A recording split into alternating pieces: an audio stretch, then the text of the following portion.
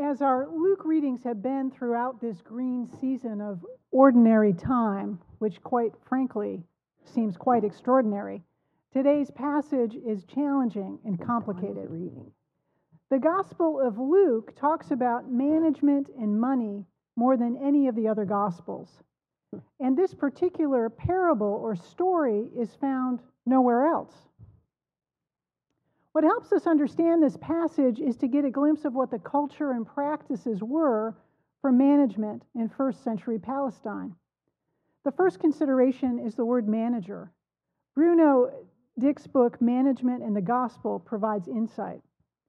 In the structure and experience then and there, management was not about a single house where someone was managing the laundry and grocery shopping and meal planning.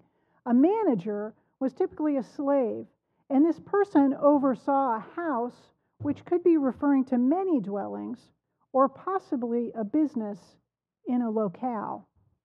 This was a big job. Economically, there are two things to consider. Strong's exhaustive concordance serves us here.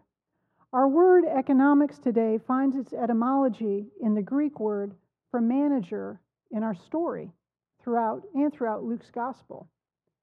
Dick's work outlines the ways things were changing economically in first century Palestine. We glimpse this a bit if we go back even a little further and look at the writings of Aristotle. In his writings, we hear of sustenance economics and acquisition economics.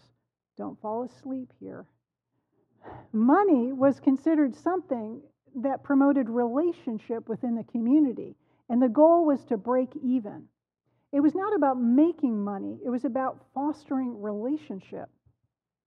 Acquisition economics, according to Aristotle, and this was just a few centuries earlier, Aristotle would say that acquisition economics is repugnant. Now, things were changing dramatically. As trade and commerce were growing, people were becoming wealthier, and many of the rich did not even live locally, but their slaves or employees did and would manage their investments.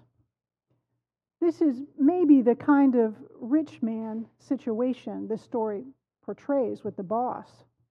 It was a time of change where money and its use were moving from promoting ongoing relationship to a more self-seeking acquisition economics. The last consideration before we get practical with this story has to do with a couple of pieces of translation. The semantics can throw us off a bit on two words today. The first word is dishonest. This word is more directly translated unrighteous.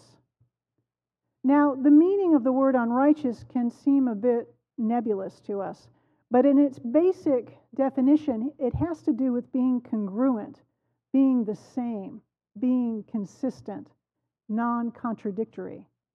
So unrighteous has to do with contradiction, inconsistency, not being the same. This word in our story is connected to the word wealth. And the word wealth being used throughout this story does not always connote money, though it can. The Greek word used has to do with what one puts their trust in. So that could be money, or it could be something else. So instead of the phrase dishonest wealth, we may say unrighteous security. It is into this hodgepodge of understanding the culture, economics, roles of people, and word meanings that Jesus is speaking the story, comparing the manager with readiness for the kingdom of God. Today, we hear a manager is getting called on the carpet because of rumors that he is squandering the resources of his boss. The manager's solution in our contemporary lens: cook the books before you get fired. The manager decides the best thing to do is gather the debtors of his boss and cut their debts. To continue to put things in context, let's look at how much the shrewd manager was managing. Levine and Witherington's commentary on Luke helps us understand. The debt of 100 jugs of olive oil was worth just over 3 years' wages, and 100 containers of wheat would run about 8 years' wages. The rich business person in our story is either engaged with other rich business people or poorer people with a tremendous amount of debt. This story sounds crazy to us because both in the story, the rich man praises the shrewd manager, and Jesus, in his explanation of the story, affirms him. In our contemporary lens, the manager seems a bit conniving and deceitful. What is happening? It helps to look at the manager's goal in verse 4. I have decided what to do so that when I am dismissed as a manager, people may welcome me into their homes. The manager is looking for friends and security. The Greek word for homes there means a settled dwelling place, secure. This needs to be set next to Jesus' explanation of the story in verse 9. Jesus says, and I tell you, make friends for yourselves by means of dishonest wealth, unrighteous security, so that when it is gone, they may welcome you into the eternal homes. Eternal homes. This is a different word in the Greek than the manager uses for homes. Here, Jesus is referring to a dwelling, a tent, a transliteration of the Hebrew word used for the tabernacle of God. We begin to realize that this story shows us a glimpse of the reality that we live in a world with priorities based on unrighteous security, and that this world will not last. We must know the character of this world. Part of our expectation comes from the rich man in verse 8. The children of this age, this world now, are more shrewd in dealing with their own generation than are the children of light. That's us, the children of light. We need to be wise and wiser, shrewd as we live immersed in a place that is not our eternal home. Believe it or not, the manager shows us how to do this. As acquisition economics took hold, the gap between rich and poor began to grow. The shrewd manager helped the debtors to have less debt, and reducing the debt may have helped bridge the gap between rich and poor within the community. The rich boss, having reduced the debt of his patrons, is esteemed, and allegiance to him as houses are managed is strengthened.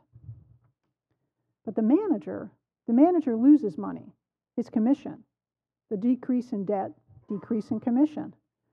We see the manager using money to show and grow the kingdom of God, not for acquisition, but to spread so that the gap between rich and poor is lessened.